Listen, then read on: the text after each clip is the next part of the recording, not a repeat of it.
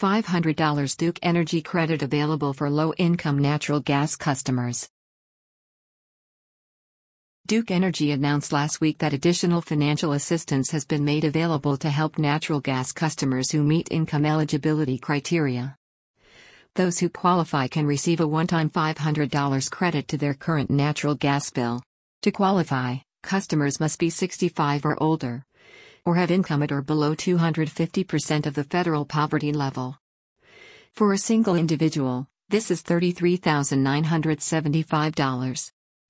For a family of two, this income limit is $45,775.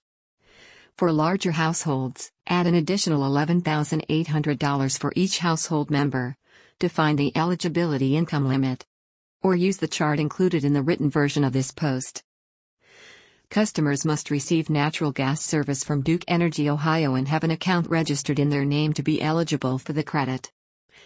The funds are available now and will remain available until they have all been pledged to qualifying Ohio customer accounts. For more information, customers can visit the Bill Pay Help page on the Duke Energy website. Additional assistance is available. Customers 65 or older needing additional assistance paying an energy bill should contact the Council on Aging at 513-721-1025, or Claremont Senior Services at 513-536-4004.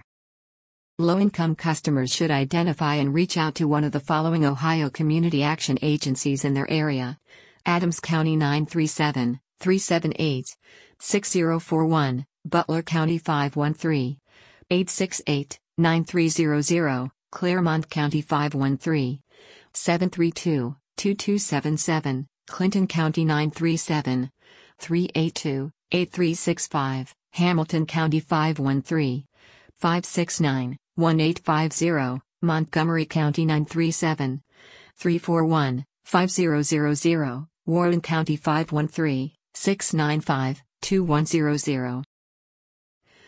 You can find more resources related to financial assistance by selecting the Financial Resources option from the drop-down tab on our Social Service Utilization Library page.